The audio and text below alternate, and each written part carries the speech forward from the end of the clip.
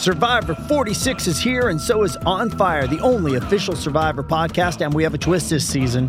The winner of Survivor 45, Dee Valladares, will be joining us every week. We're going behind the scenes of the biggest moments, the how and the why things happen, and the strategy and analysis you can only get from someone like me, a Survivor winner. Listen to On Fire, the official Survivor podcast, wherever you get your podcasts. Does Monday at the office feel like a storm? Not with Microsoft Copilot. That feeling when Copilot gets everyone up to speed instantly? It's sunny again. When Copilot simplifies complex data so your teams can act, that sun's shining on a beach. And when Copilot uncovers hidden insights, you're on that beach with your people, and you find buried treasure. That's Microsoft Copilot. Learn more at Microsoft.com/AI for all.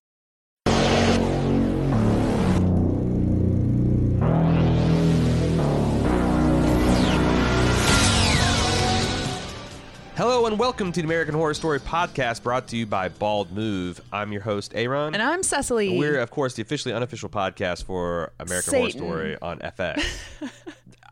No Satans this week. Though there was plenty of mention of him. Real missed opportunities. Like, with so many missed Satan opportunities. I don't understand. They dropped the Satan ball. Right this episode was the penultimate episode of the 1984 season, Rest in Pieces. What did you think? This episode was disappointing. I like this introduction of the true crime writer, which I'm sure is based off some actual true crime writer, or at least their personalities, the salacious ones. Other than that, it was actually Halloween, but not a Halloween episode. That should have happened last week again. I was right about that. But, everyone's having fun, and, the things they're saying, everyone's got some mixed reviews of the Reagan era and the things that they miss. A lot of monologuing.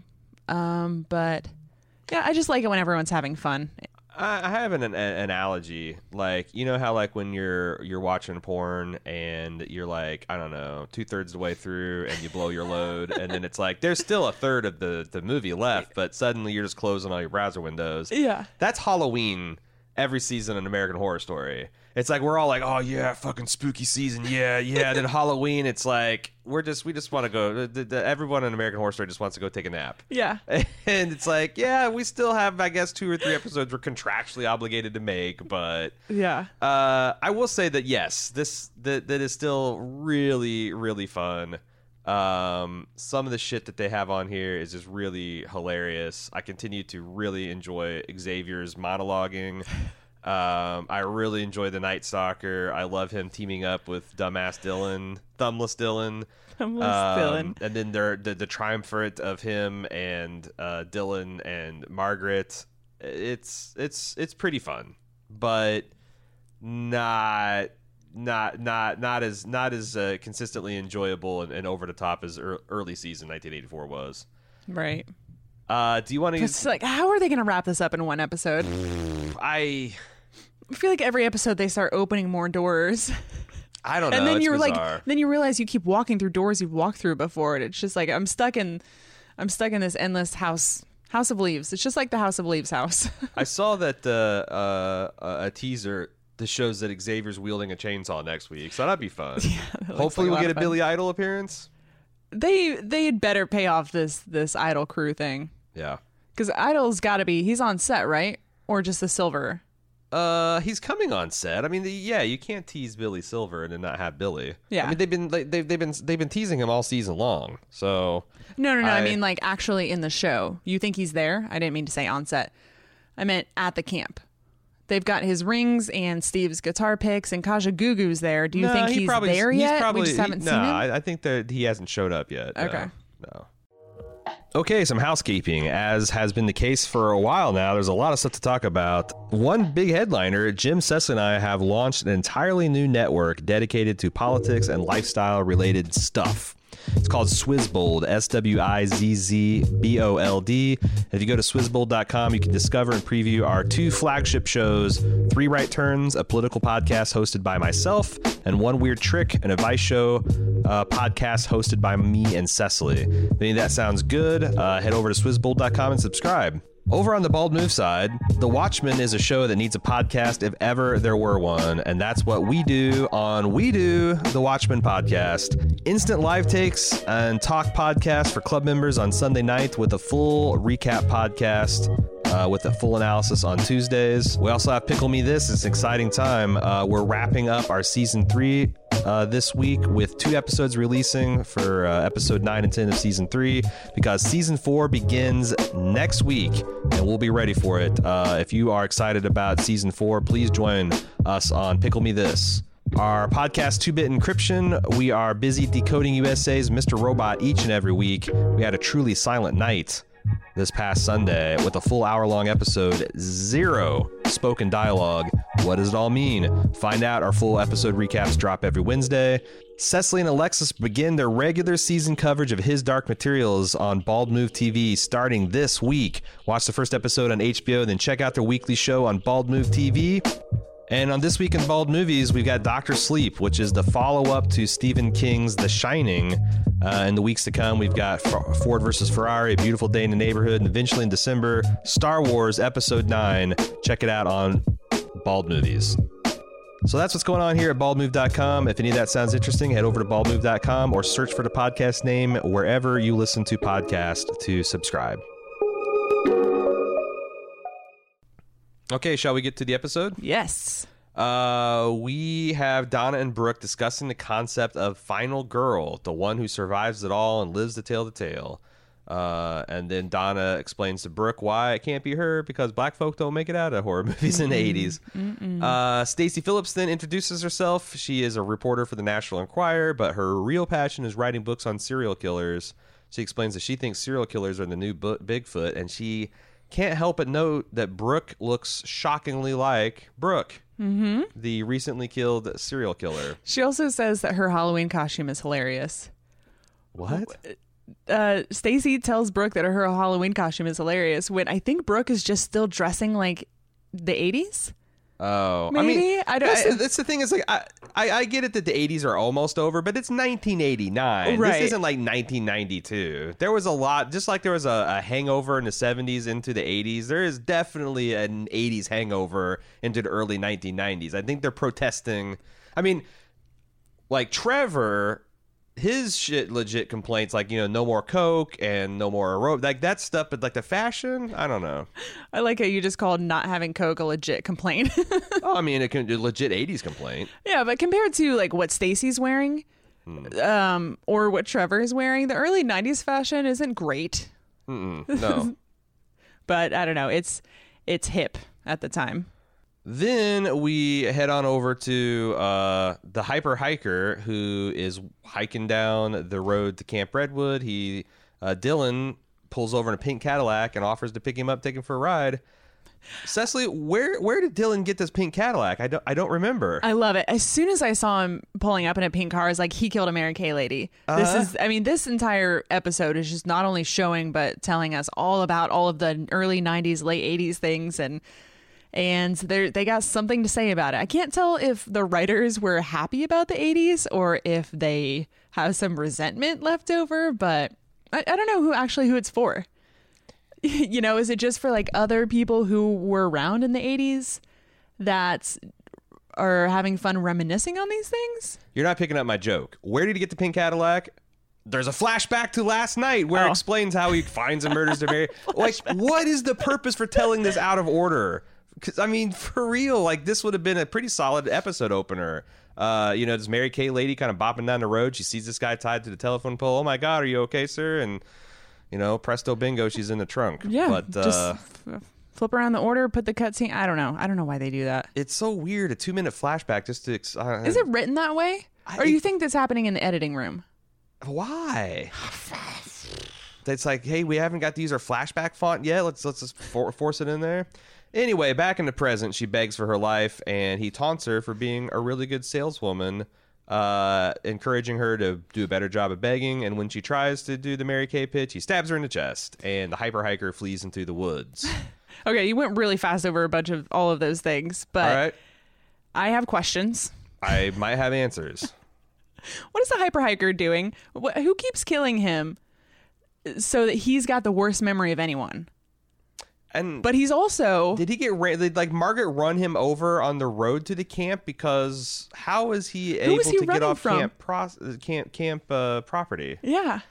I felt like he was going to be central to the plot when he was introduced in the first episode. Then he disappeared for like the entire middle season, and now he's back again. Right. He's self-aware enough to guide other people on how to be a ghost, but he also can't remember where he is or when things happen. Yeah. It's I don't understand his character at all. I don't either, and we got one episode left for it to make sense. But fucking Dylan McDermott here, the way he delivers this line, "Oh, I like the girls.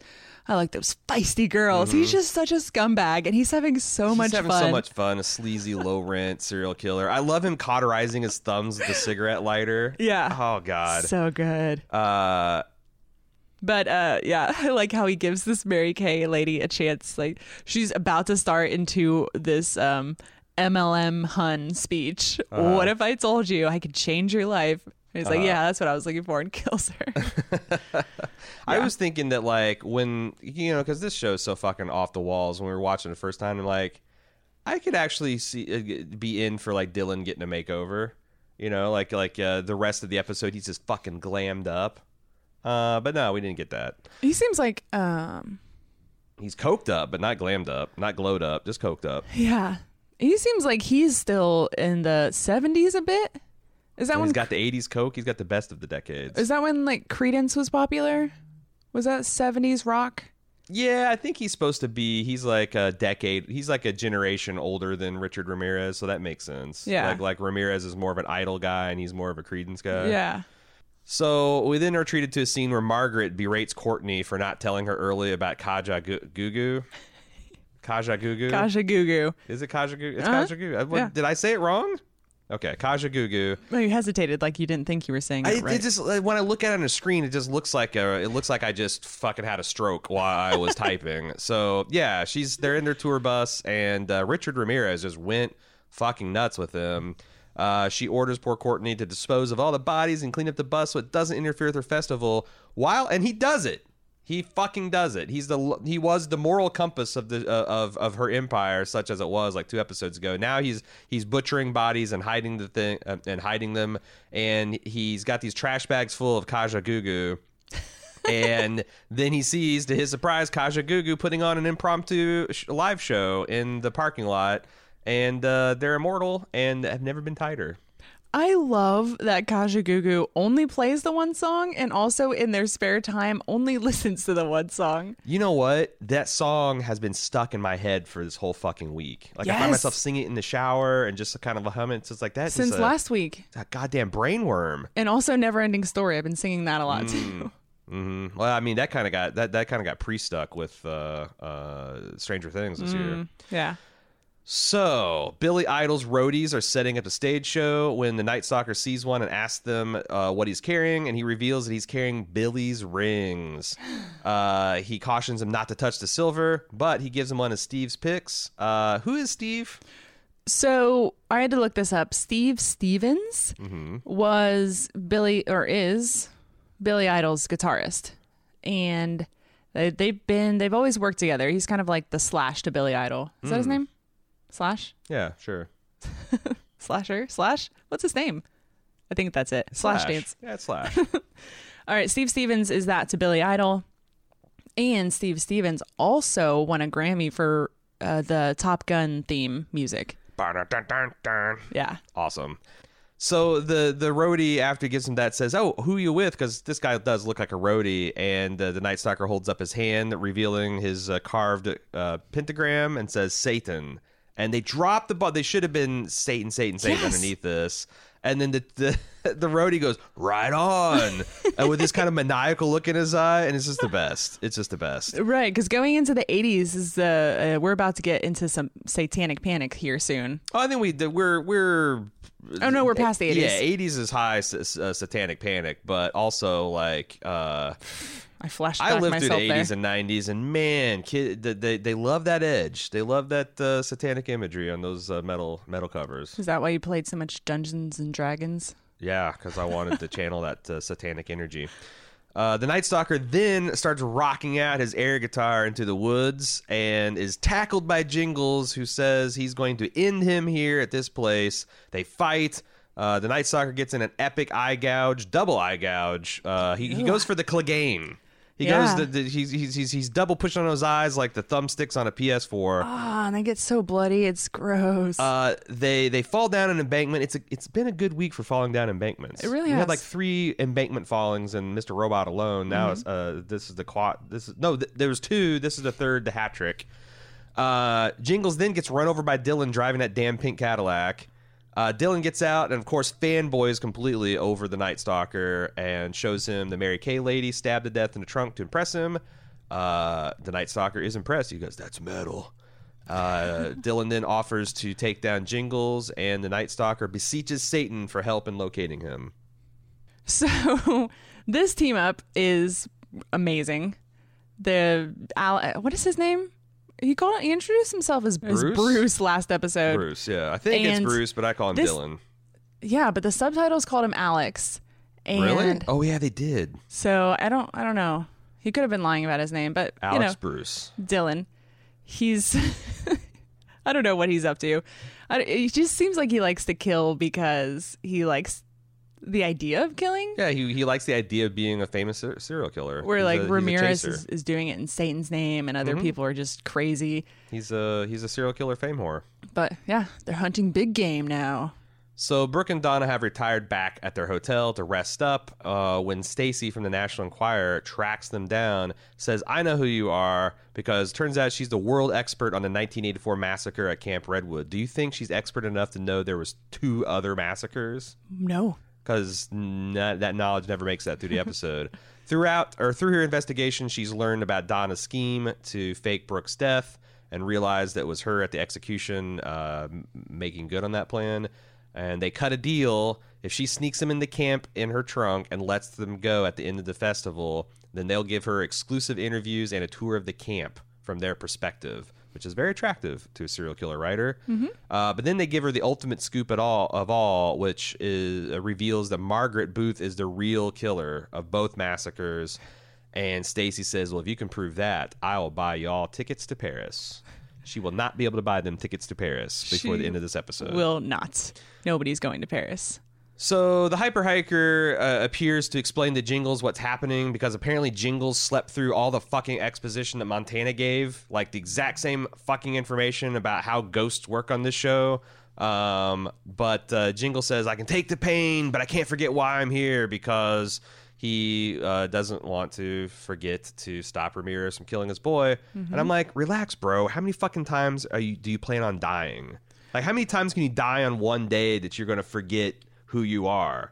Can you can you get killed like 72 times? How many times did the hyper hiker died? And he's kind of loopy, but he's still with it. I mean, with it enough to explain the fact that he's a ghost and all the ghost rules. Right. I just don't understand why Jingles thought it was a good idea to kill himself. Yeah, because it makes less and less sense when you think about it. Like, now you can't go protect your son anywhere. You think... Yeah, but he thought like normal human flesh and blood, no Satan-powered Jingles couldn't go against the Night Stalker fueled by Satan. So what makes you think that you can kill someone who's fueled by Satan? If you're a ghost, an unstoppable killing ghost, I don't know. Like I said, I don't know that it makes sense, but that's the logic that they used. So it does have a fatal flaw, which we'll reveal here in a minute. Montana and Trevor have gotten down, and they're engaging in some ghostly pillow talk. Montana reveals the only new information we found about ghosts this episode: they can't get high, but it's fun to fake it. They can come, and they can constantly long to be dead or alive anywhere but being stuck between these two worlds. And she reveals that's why she wants to kill everyone. They'll either attract the Ghostbusters they need to get on with things, or they get a bunch of new groovy people to have fun and sex with. And I'm like, you know what? That plan makes a lot of sense. It works coming and going. Yeah. Trevor, I see what you did there. Trevor is unhappy with the dawn of the 90s because there's no more Coke, there's bad fashion, all that flannel coming on with the grunge look. And good luck finding an aerobics class. He also reveals that he hates Margaret. And, of course, Margaret sees them coming out the cabin together, which that doesn't actually impact the plot at all yet, but No. probably will next week. Maybe. Who knows? The Night Stalker and Dylan are walking through the woods, and the Night Stalker explains why he hates Jingles, because he was on an unprecedented serial killer roll. He was unstoppable. He was a force of nature, and Jingles fucking ruined it. And for that, he will have his vengeance, and Xavier reveals himself and says, I can help with that. Okay, I lied. We found out 2 new things about ghosts. If you dig up a ghost's body, it's like ghost catnip. They're irresistibly drawn to it. That's I just remember that rule applies to in the Tall Grass movie, the Stephen King one. Oh yeah, they did that same. Was it Stephen King or Joe King? I think it's both, honestly. Oh yes, right, they did. They collaborated on it. It's the King boys back again. So they dig him up, and there's a couple. I really like the shot of the worms crawling out of Jingles' nose and mouth. Yeah. And then Jingles shows up and guts Ghost Xavier and threatens Dylan. And the Night Stalker says, "Look, dumbass, I'm gonna exploit your obvious flaw in your plan. I'm just going to leave the camp where you can't follow, and then fuck off to Alaska and kill your boy, and you can't do anything about it." And just as Jingles resolves to kill the Night Stalker here and now, Margaret shows up and blows Jingles' head off with a gun. Ramirez, the count of him getting more and more pissed off at the people who get to kill Jingles and not him. Yeah. So good. Yeah. Margaret explains to Dylan that for Dylan's benefit that her and the Night Stalker have a mutual admiration and deep foot-based sexual attraction. And she says for her plan to work at this camp, she's going to need all the killers she can get. Yeah. They're, I have here, wonder what happened to the porn director. You think he's going to show back up? Yeah. Yeah, we'll see. He certainly does not deserve to move on. He does not. And so Jingles gives Ramirez his only weakness. I just don't understand. Like, Ramirez had the chance to kill your baby before, but didn't. Yeah, so why do you gotta he doesn't know it reveal- exists. Yeah. And you being stuck here, I don't know. It seems. Wait, you don't think Ramirez knows that his baby exists? I think he absolutely does. So I'm not sure. I'm just not sure why Jingles thought trapping himself Maybe there he would didn't, keep him. because like when he dug up his wallet and saw the picture of his wife and baby, he's like, son of a bitch. Like maybe he didn't know that the baby was there. He just showed up and he left a oh, letter that's right. written in The nose blood on the pinned baby. it. Yeah, what the fuck? It's yeah. Okay. So somewhere in the background here, they're just during this conversation, they become so close to being self-aware, and you can actually hear self-aware wolves in the background howling in the scene. Howling. So Stacy from National Enquirer is very skeptical of Donna and Brooke's explanation of how the 1984 Camp Redwood massacre was actually a serial killer feeding frenzy. So Brooke comes up with a new plan, which is luring Stacy to one of the abandoned shacks and killing her, which Donna is aghast. She doesn't want Brooke to lose her fucking innocence, I guess. Yeah. Which that tracks. Like how Stacy's like, so you mean to tell me that all of this actually happened? Yeah, she essentially just like recounts the plot of 5 episodes and a deeply skeptical. I love how like there's a recurring theme of characters saying none of this makes sense, none of this is believable. The Night Stalker, Margaret, and Dylan all strike villainous poses as they watch them for like a hot second. There's literally like a 1-second scene before they cut the commercial where they're all just kind of posing in the woods. Just I menacing. love it. Yeah. I love it. The ghosts have Jingles tied up in a tree, Killing. Xavier's really working this aggrieved Valley Boy accent. It's kind of, I was trying to think of where I've heard it, and it to me, it's like Keanu Reeves doing a Pauly Shore impersonation. Okay. Xavier reveals I had 2 callbacks for the A-Team, and he has to pay for what he stole from him and for what he stole for all of us. And Jingles is like, okay, fine, but let me kill the Night Stalker first. And Xavier's like, no way, he's a dick. Nobody wants Satan's ball washer around for all time.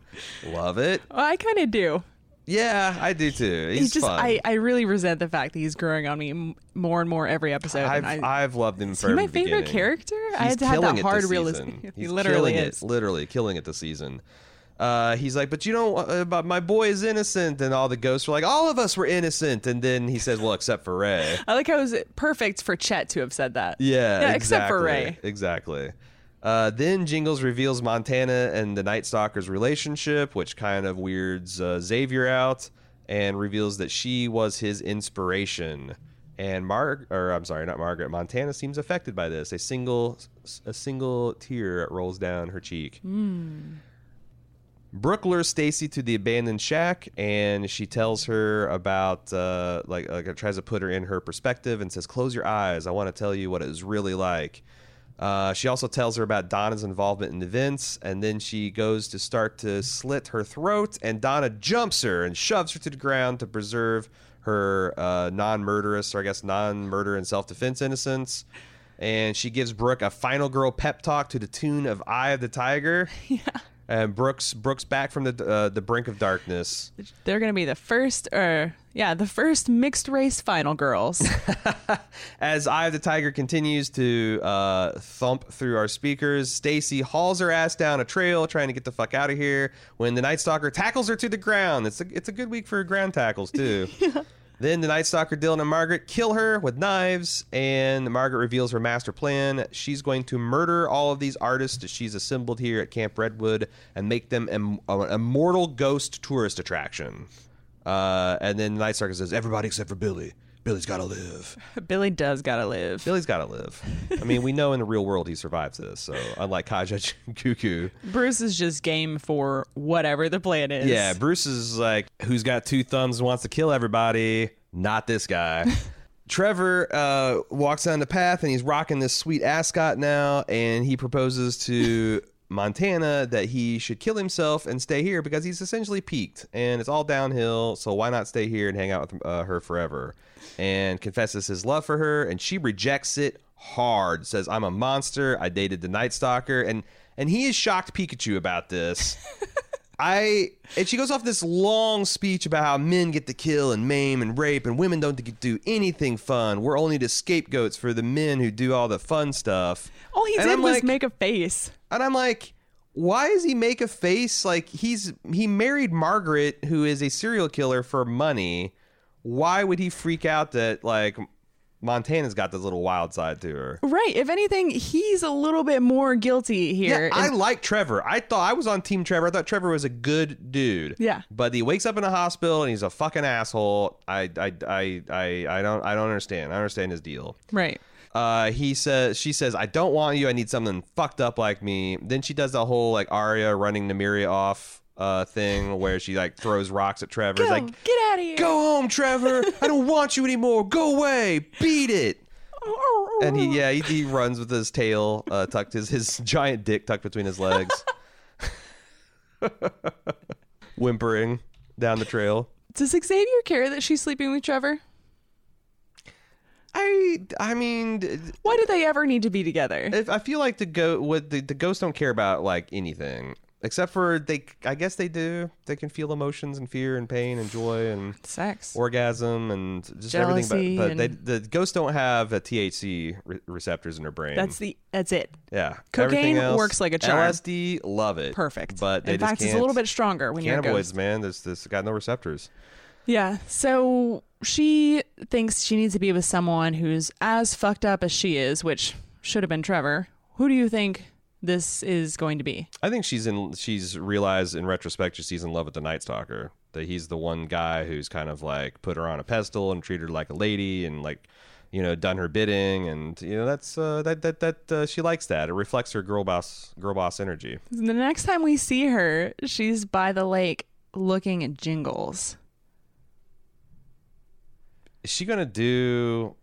So you think she's in love with Jingles now? I don't know. Huh. I'm not sure why she was the one to see him by the lake, because I know they needed someone there. Maybe they just needed someone to see it as to should have been the hyper hiker. That would have been perfect. He's perfect at showing up in weird times. Yeah. I don't know. Plus, it's like, did he go? Well, we'll talk about that when we get to that scene. Okay. The ghosts then take turns stabbing Jingles to death again on the docks, taunting him about his eternal future of just constant death and torture. Xavier doesn't want it to go too fast, so they take the still bleeding out Jingles and they push him out onto a boat, or put him on a boat and push him out into the middle of the lake and just kind of walk away, James Bond villain style. Mm-hmm. As he is dying, he sees Montana standing looking at him on the shore. Then a dead body erupts from the lake and pulls him under the water. Who is this dead body? I don't know. This is shot-for-shot remake of the end scene in Friday the 13th, yes. The first movie. Yes. I think it's Chet. It's the only person we've seen die actually in the lake is Chet. But why would his body come back? Did his mom end up in there? Oh, no, that's Bobby. It's got to be Bobby, right? He's too big. That is an adult's shape. Yeah, I guess that's true. Because you can't get his child as the pop out of water with a bunch of foam rubber on their face. Here's the thing: against child labor laws. I don't think the show wants you to think that it's anybody besides. Isn't this like Friday the 13th? Yeah, I don't know. Does it matter? It doesn't matter, but I think it would be satisfying if it was Bobby, because then it's like because that's, I guess, my question. He wakes up on shore and his baby brother Bobby and his mom's there, and his mom's now not crazy anymore, and she's pleased that he has reunited their family, and she's all sunshine and kittens now. And Jingles is like, but what about my brother, or what about my baby? And she's like, oh, the past will drag you back. Why don't you just find peace with us? And we don't have crusts. Stay here. Yeah. In this ghost world, there's no crusts. And his brother urges them to stay with him and play, and nothing will be able to hurt him. And I'm like, so when he got dragged underwater, is this some kind of pocket dimension that his mom's created? Because why can't the ghost just find him and kill them all again? Right. And I thought the reason Bobby's ghost wasn't there before is because he was just a child at peace and he moved on. So once you make peace as a ghost, you can bring other people's ghosts back. I don't know. Is there a limbo, maybe for souls that haven't moved on, but I guess that's what the camp is. I don't know. Does your body need to be there in order for you to be a ghost? Probably.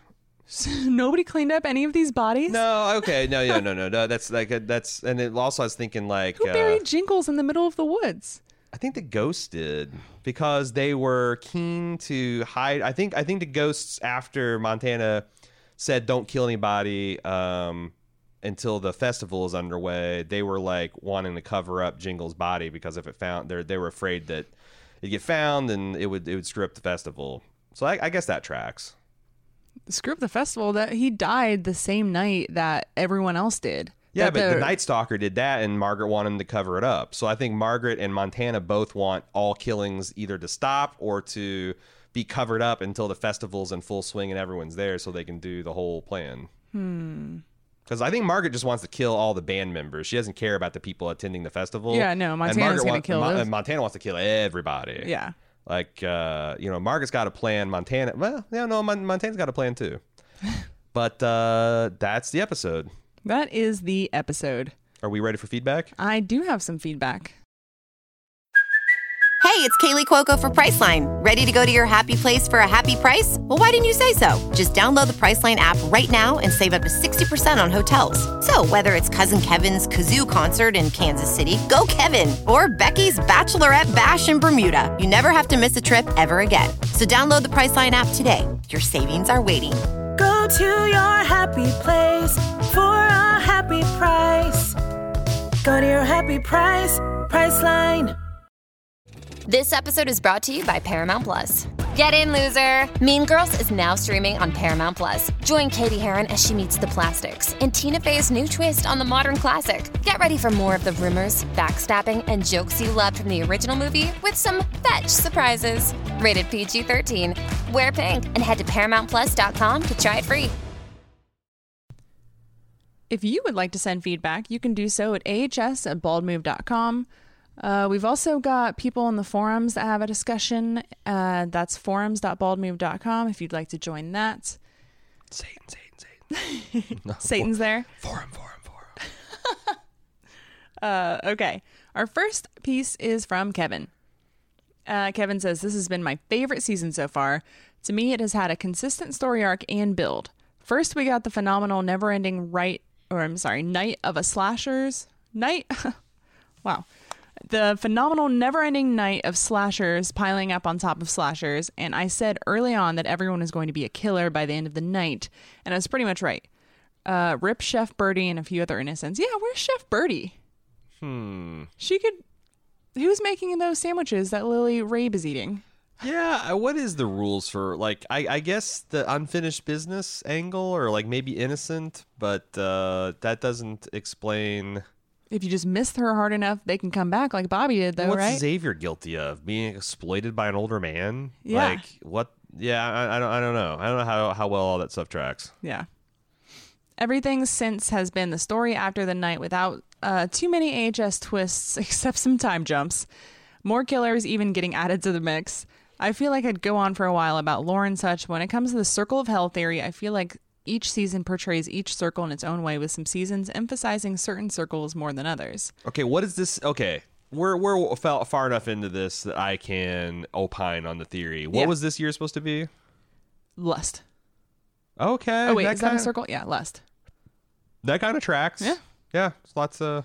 It was a lot heavier of a theme in the beginning of the season, but everyone... You got Trevor and Montana and all the ghosts kind of fucking Margaret and and posting Trevor feet and... Yeah. Yeah. All right, that tracks. All right. Also, this season's version of Purgatory got me thinking that this is the mechanic of how it works. Great evil curses lands and triggers an eternal purgatory on the land for any soul lost in it. Frankenbaby Season 1, Slaughter of Hotel Guests in Season 5, and now the Slaughter of Counselors. Yeah. I'd like to know more about this, how this curse works. Does it have to be a particularly evil murder, or does it have to be a lot of them? Yeah. Because the high numbers, obviously, it seems like that's a big component of it. Because, like, isn't that how the Hotel Cortez started? Mm-hmm. And the murder house. It's murder house for a reason. Yeah, no, I think that's a big component. Lots of, like, a concentrated burst of immiseration and pain. Kevin ends the email with hashtag give us Edgington, hashtag Slayers versus Ghosts, hashtag don't touch Billy Idol, hashtag your 80s forever. Thanks, Kevin. Eric writes in and says, so, because I think it's fun to discuss next season, Ryan Murphy said there was a clue to season 10 in this episode. I think we're finally getting aliens next year based on that. He said he's revisiting that recently, and the reporter mentioned them. What? Because it's the new Bigfoot aliens, and maybe it's going to be a lot of people are thinking it's Bigfoot, aliens, Loch Ness monster. I could, because like that was my jam when I was like in third grade. I was obsessed with like UFOs, not paranormal, but like cryptozoology, like any kind of sciencey paranormal shit. I was all about. Oh yeah, absolutely. Is that where do aliens fall into that? Isn't that like, I thought that's part what Stacy was listing off in the No, I'm saying, would you consider that to be part of like cryptozoology and monster? Yeah, monsters. Yeah. Kind of like a Lovecraftian thing too. Just things that go bump in the night that aren't ghosts or demons or things like that. That's my favorite as well. I like that. I like that a lot. You know what I missed? I just realized we missed and haven't done in any of our horror movies. We haven't done a good alien movie. That's true. I think we're going to add it to the list next year. If Ryan Murphy doesn't do it, we will. Eric continues, the Night Stalker kills everyone else like nothing, but a middle-aged heavier man and a tiny woman who can barely outrun him are unkillable. Why did Dermot McDonald's need to be back? With all the filler this episode, how is this going to go next week? It's not going to be over 40 minutes. There's so many loose ends. Get ready for rushed conclusions or just ignored plot points. They still have a festival, the revenge plot, Margaret wants to kill the world, and the ghost storylines, and they're flash forwarding to 2019. Thoughts and prayers to the season. Are you excited about a giant flash forward? Well, I don't, because there was some interesting things in the next time on, like, the Xavier wielding a chainsaw. And Finn Whitrock. Yeah, but the dandy. There was also this footage that makes it look like Brooke is doing some kind of interview. Oh. Like she's being interviewed for something. So I'm like, that could be a real mess, because like just wrapping up the Camp Redwood, and then are you going to have is that going to be the framing device that it's like, oh, in current year? But I also like Brooke is not any older than she is in like 1989, so I don't think it's a 2019 flash forward. Yeah, maybe she just doesn't do aging up makeup well, like Emma Roberts. Nope, Emma Watson in Harry Potter. Jeez, that was tough. Just pulled an Aaron there. What you don't? What do you mean by? Oh, are you talking about the like? At the end of Harry Potter when she did the makeup, like she's the only one that wasn't believably older. Right, she just looks like teenage she took Hermione. care of herself. Yeah, well, there you go. And magic. It's not like they have magic or anything. Yeah, like fucking Dumbledore's like what 300 years old or some shit, and he does look old. Yeah. But that's the other thing is that they've already done this exact story in season 2, where you have the interview at the end of the survivor or something, or the final girl or something like that. And then if you flash forward to 2019, I can only assume that Finn Wittrock is going to be playing the son of one of these people. And is he Bobby? Oh, he could be Bobby. He could be the infant Bobby all grown up. But we've already done this. It's so weird. Yeah. How many like... So here's my pitch for season 10. All the mysterious babies that we haven't seen grow up, they just all get together and do some weird shit. Yeah. Alien babies, Antichrist babies, demon babies, ghost babies, and abandoned Alaskan babies all come back and have it's like a Muppet Babies on the American Horror Story. Yeah. But for certain, if someone's being interviewed, it's being done by Lana Winters, right? Yes, for sure. Okay. For sure. Next email is from Todd. Todd says, I think it's very telling that Aaron says he didn't care that much for Murder House or Asylum, but his favorite season was Coven, because the first 2 seasons of this show were pretty much more traditional horror stories, whereas the show began to turn into camp with season 3's Coven, and has gotten increasingly campier ever since. I don't know that camp hasn't been in this thing's DNA for the first 2, because the first 2 seasons, I think they really did try to take themselves seriously. Sure, that's true. And then Evan Peters just couldn't stop screaming. Screamed himself right out of the story. Who's the woman who plays the elderly witch that's like very sophisticated and the Frances Conroy Yes, one? Frances Conroy. I like her the angel of death that gives like the kiss of death, like the fist of death. The fist of death. I don't know. Like that character that was pretty campy. I mean, just the concept of like the performance of like Jessica Lange as a nun. Like there was a lot of over the top. I mean, I don't know what people think is camp, I guess. People vamping around in nun costumes, giving like these outrageous monologues, and to me that's pretty fucking campy. Yeah. Contrast that to like The Nun or something. I don't know. How do you define camp? I'm not exactly sure, because I feel like I could describe it, or I feel like I could point it out and see it, but yeah. I don't know. It's like obscenity. You just kind of know it when you see it. Yeah. Yeah, I think it's confusing because like wasn't the Met Gala theme like last year camp, and there was like this huge discussion about what's true camp and what's people pretend to be camp and what's like glam camp. It's an interesting topic, but yeah, I don't know. Like also like why is Coven? Because I remember Coven being genuinely scary. Like I think Coven is the scariest season, one of the creepiest seasons.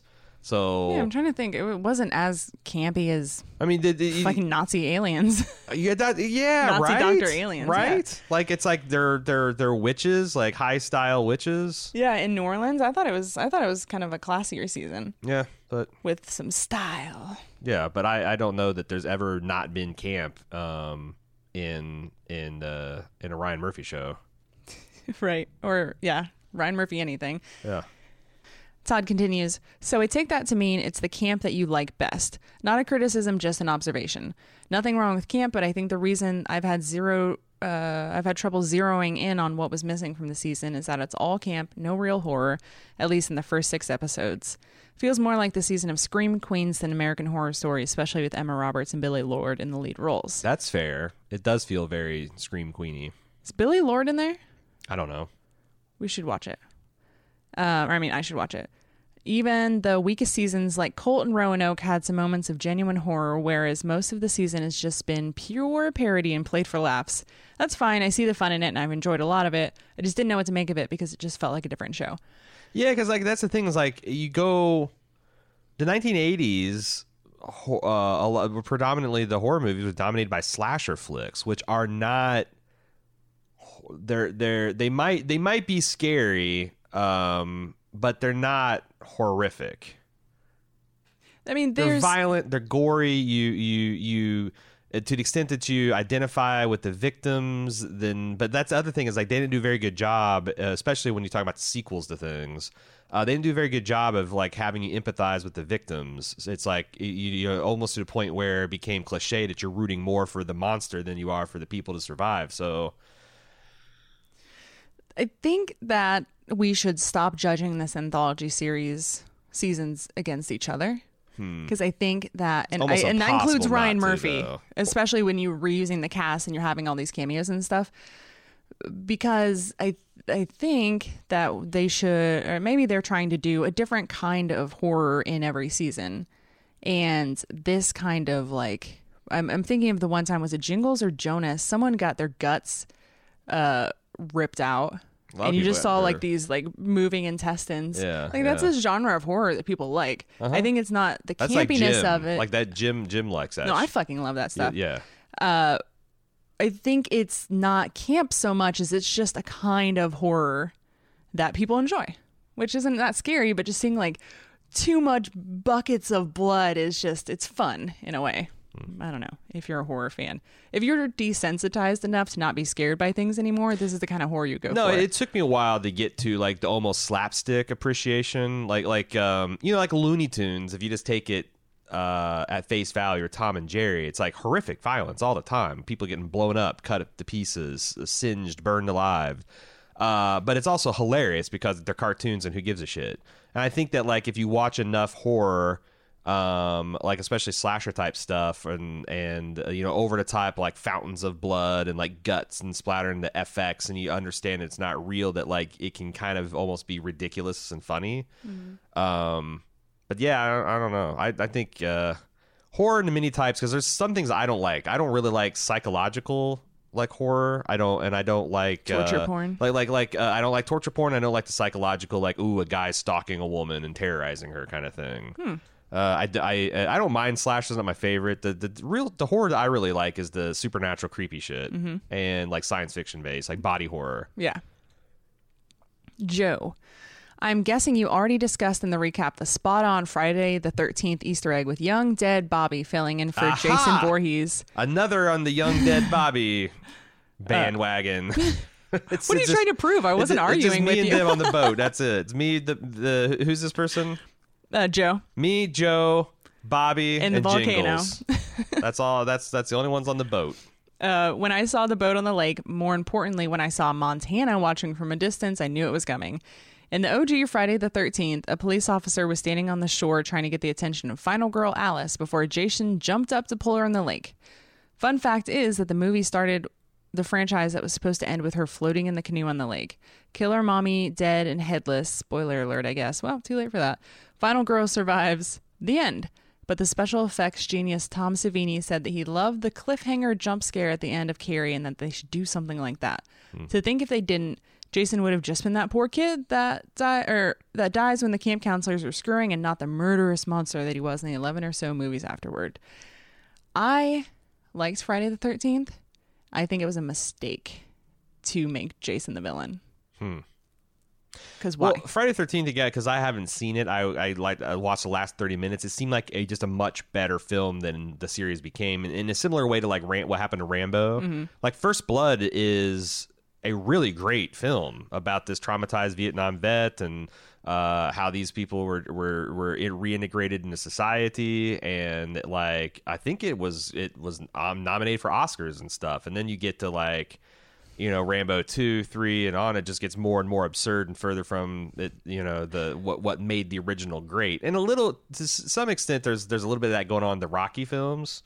But yeah, it seems like is that a fair characterization that the first Friday the 13th was like a decent, you know, well-made horror film? I think so. I mean, if putting it right up against Halloween that we had just watched together, which Halloween was great and different in its own way, but I think it was a pretty good stand-up movie. You know, it's very clearly is punishing everyone that has sex or at least takes their clothes off. There's one girl who goes to unbutton her shirt at one point and she's interrupted, I think before the shower or something. So she survives because she just never got the rest of her shirt undone, I assume. So it leans into those themes. And also it has that psycho type of thing where the mother is actually the little boy and the split personality. And it's a really great, interesting twist. And to bring him back as a monster at the end undoes that a little bit. I think that scene where the lake scene that we've seen in this show is the same as the Friday the 13th. I think that works really well, maybe in a different movie where Jason is already a monster you should be on the lookout for. I don't know. It just seems, you just brought a monster into a psychological horror movie. So it's like, what? There's this new thing now? I don't know. Does Michael Myers ever die in a Halloween series? And like, is he become an undead, unstoppable monster? Michael Myers or Jason? Michael Myers. Because I was trying to think of like, because like, you know, Freddy's obviously a dead ghost, vengeful monster. Jason becomes that. Like, did they go that way with Michael Myers too? I mean, you haven't seen all the Halloweens either. No, but that's the thing we talked about in the first movie. 18 movies later, we know he's alive still. But I think he's a manifestation of pure evil, and so he becomes supernatural in a way as a child. I don't know. I don't remember how Carrie ends though with that jump scare cliffhanger thing. This next piece of feedback is from Matt. Just wanted to comment on the roller skating rinks. In the New York, New Jersey, Connecticut area, those places are long gone. From what I remember and having asked friends who live out in California, it's the same over there. Their closing is actually a huge deal. There's a documentary on HBO about their significance and the culture they helped foster called United Skates. That seems fun. It's on HBO? Yeah, I think I'll watch that. Yeah, that sounds like a good time. I'm shocked. The coast have just turned their backs on roller rinks. Yeah. Have we come full circle enough to bring back like skating rinks ironically? People going to start building new ones? I mean, if there's money to be made in it, they'll definitely build it. I would go to one out there. And obviously, if they come back in the coast, then like 10 years later, they'll fade out of the Midwest because we're always like a decade behind. That's all the feedback we've got this week. Again, if you have anything you want to send in, you can do so at ahs@baldmove.com, forums.baldmove.com, Twitter / all the things at baldmove.com. Everything at baldmove. This next week is going to be our final night together. Yeah. Are we going to be final girls? Which one of us will survive? Who knows? I don't know, but I do know that if you like hearing Cecily's opinions on podcasts, you should check out Bald Move Television, because right now her and Alexis are doing a full breakdown of His Dark Materials on HBO. Yeah. Had their first episode out this week. Congratulations. Thank you. Thanks for that plug. So until next time, I'm your host, Aaron. And I'm Cecily. See ya.